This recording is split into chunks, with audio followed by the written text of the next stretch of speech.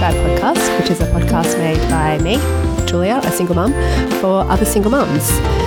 This episode is called Don't Say You're a Single Mum When You're Not, and I actually recorded it a couple of months ago, and I listened back to it recently with a friend of mine, and I didn't know whether to laugh or cry. It's actually kind of depressing when you listen to it. So if you're feeling a little bit depressed, just a disclaimer, maybe don't listen to it. And I kind of debated about whether to release it or not, but I think it is quite important. And it is something that actually annoys me. But it's basically, this episode is me having a bit of a rant about people who say they're a single mum when they're actually not. So if you're not feeling very positive, maybe don't listen to it today. Okay, here it is. Okay, so in today's episode, I want to talk about when mothers say, oh, I feel like a single mum, or I'm practically a single mother, I do everything, I never see my husband, and so forth. It is incredibly frustrating if anybody says this to a single mother. Don't say you're a single mum when you're not. If any mothers are listening to this that aren't single, please don't say it. It's something that some of my friends say to me, and I think that they say it because perhaps they're trying to empathize, or, women love connection, and perhaps they say it because they want to share an experience. And other times people say it, strangers, random people that I meet at social events or, children's sporting things, and it's really frustrating because often it comes up that I'm a single mum, and then they say, oh, yeah, I'm practically a single mum too. My husband's always away, or it drives me crazy. Okay, so first of all, you're not single, so therefore you are not a single mum. And just because your husband's away and you have to do dinner for both your kids, you have to bathe them, and you have to put them both to bed all by yourself, that doesn't mean you're practically a single mum. So if you haven't got it and you're listening, I hope that you understand that it's actually really offensive to say this to a single mum. Let me tell you some reasons why you're not, in fact, as you think, practically a single mum. Let's say that you've got a husband who works a lot, or he's gone away for work, whatever, and you're a stay-at-home mum. Okay, so let's say then that you do all the housework all by yourself, all of it. Well, first of all, I think that if you do have a husband who is working all the time, then that is your sort of role, I guess, to do. If you've got kids at home or at school or at daycare, then I think it's fair enough if the husband's out working that you do the housework. You might say, oh, he doesn't help me that much with the kids, but chances are he does something. At least you can duck out to the shops to get milk if your husband's home. Let me tell you, single mums can't do this. If I run out of milk, that's it. We don't have cereal for breakfast. I don't have my coffee in the morning. There's no backup plan. So if you have a husband at home who doesn't do anything, you can still say, I'm just going to go to Woolies. Be back in 15 minutes. You can still duck out and you can do that. Single mums can't. Now, I've got about 10 reasons of why you are not a single mum if you are in a relationship. Okay, so first of all, you've got the emotional support. For me, this is a really big one. If you've had a bad day with the kids and your husband gets home, or you can call him. You can call him during the day and go, oh my God, I'm having a really shit day. I'm over it. I've had enough. As soon as you get home, I'm going to the gym. Whatever. You can have a rant. You can have a phone call. You've got some emotional support there.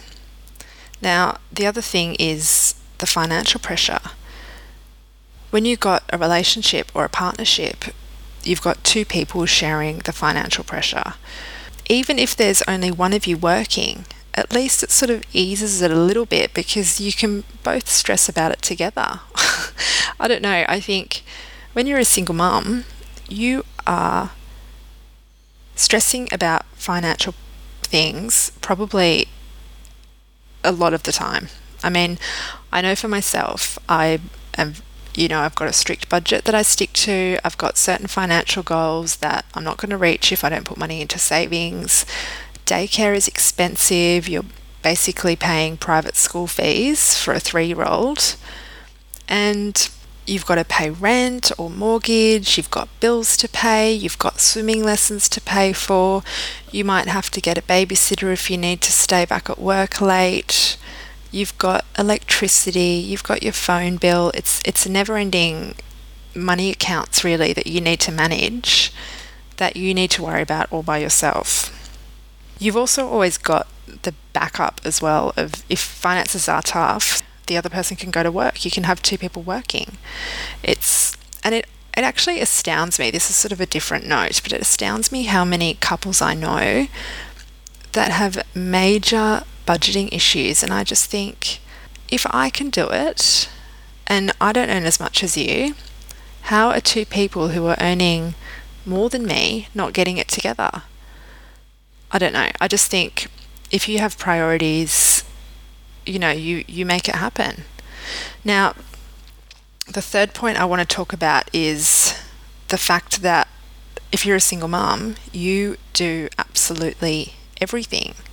You go to work, you do the school drop-off and pick-up or daycare drop-off and pick-up, you do the chores at home, you do the washing, you do the cleaning, you do the vacuuming, you do the dishes, you do the cooking, you do the meal planning, you do everything.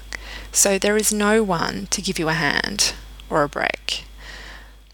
This sort of leads me on to my 4th point, which is responsibility. When you're a single mum, you've got responsibility for everything. Now, I'm talking about sort of responsibility, but also decision making. For me, I would love to just come home one day and not have to worry about or think about what I'm going to cook for dinner that night. I mean, it's a daily thing. I've been doing this for years. It would be so nice to come home one day and go, oh, someone else is making dinner. I don't have to think about it.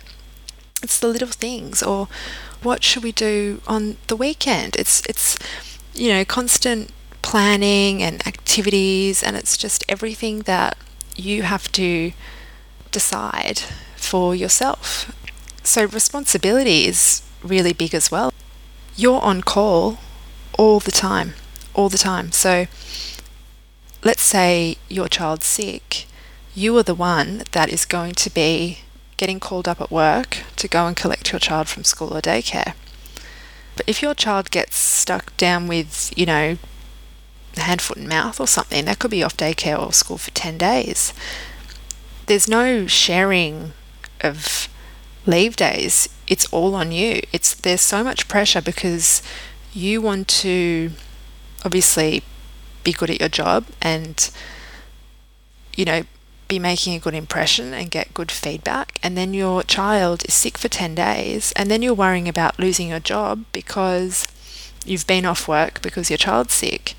But what can you do? And then it's you start worrying about the money because you think, oh my God, if I lose my job, how am I going to keep a roof over our heads? How am I going to feed my child? There's just no getting away from being on call. If you're sick, there's no one else to look after your child. That's something that I struggle with. I've had, my daughter's only 3, but there's been a few occasions where I've been really ill. And it's really hard because the last thing you want to do when you're really sick is look after a child and who's probably being very demanding and screaming because you're not feeling at your best. And I think children really feed off your energy. So if you're cranky and tired and don't have any patience, then your kids are going to be little shits in response to that. And then you have to deal with it. It's not fun. Most of you listening probably know. I've had a week where I've got struck down with food poisoning or gastro and vomiting. And what are you supposed to do? Your child's screaming and it's just, you're vomiting and it's just not a fun experience. There's no one else there to take care of you or your child. Now, there's no me time. So for me, the only time that I can have my me time is if I drop my daughter at daycare at 7 o'clock, which is when it opens, and go to the gym for 45 minutes before I quickly have a shower and then get to work. That's my me time. Or commuting. That is my me time. Usually at home, when my daughter's gone to bed, it's 7:30 and I spend an hour sometimes 2, just getting the house together, cleaning up from dinner, figuring out what I'm going to cook the next day and planning out the next day, laundry, emptying the dishwasher, tidying up, and then it's 9:30 and you might have another hour of me time before you go to bed. But it's really, really minimal. So generally, most single mums can't wake up on a Saturday and go, right, I'm off to lunch with my girlfriends. I'll be back at 3. It doesn't happen. If you want to have lunch with your girlfriends, you bring your child, or you spend $100 on a babysitter, and that's before you even leave the house. So me time is either non-existent or very, very expensive. The other thing is sleeping. If you've got a young baby who is waking up a lot at night, then you are the only one waking up with the baby, or the toddler in my case, and there's no one else to go, you know what, you stay in bed, I'll get up. There's no one you can at least kick to get out of the bed to do it and have a turn. You've got to do it. And sometimes this goes on for weeks. And my daughter has gone through phases like this, and I have been so sleep deprived. And I'm not saying that it's only single mums that are sleep deprived, because it's not. And I know that all mums are amazing. But, you know, like when my daughter was going through this really bad phase and she was up for hours every night, and I was probably getting 2 to 3 hours sleep a night, and I was so exhausted, and I woke up one day and I thought, I am not going to survive the day if I don't ring my work and get an annual leave day and just sleep the entire day. And that's what I did, because I needed to catch up on sleep. But there's no one else you can wake up. Same for sleep-ins on weekends. I mean, I'm really lucky, and I've got my parents who help out a lot, and they'll have my daughter over for sleepovers occasionally, and that's really nice, and that's the only time I get to sleep in. But we only really started that when my daughter was 2. So for the first 2 years, I didn't have a sleep-in once. Like, for me, a sleep-in was 7 o'clock. So it's actually, oh, so nice. I'm just thinking about sleeping in now. But yeah, for some single mums, they never get a sleep in. They don't have family here. You know, they might be from overseas and they can't go back home. For whatever reason, it doesn't happen. They cannot have a sleep in, ever. So the other thing that sort of makes me quite sad about being a single mum is not being able to share special things that happen or milestones. And I remember when my daughter turned 1, or right before she turned 1, and she started walking. And I mean, it was one of the most exciting days ever, you know, and she was so happy and I was so happy, and it was, you know, but there's a tinge of sadness with it, because you think, this is such a shame that my daughter's father and I can't share this together.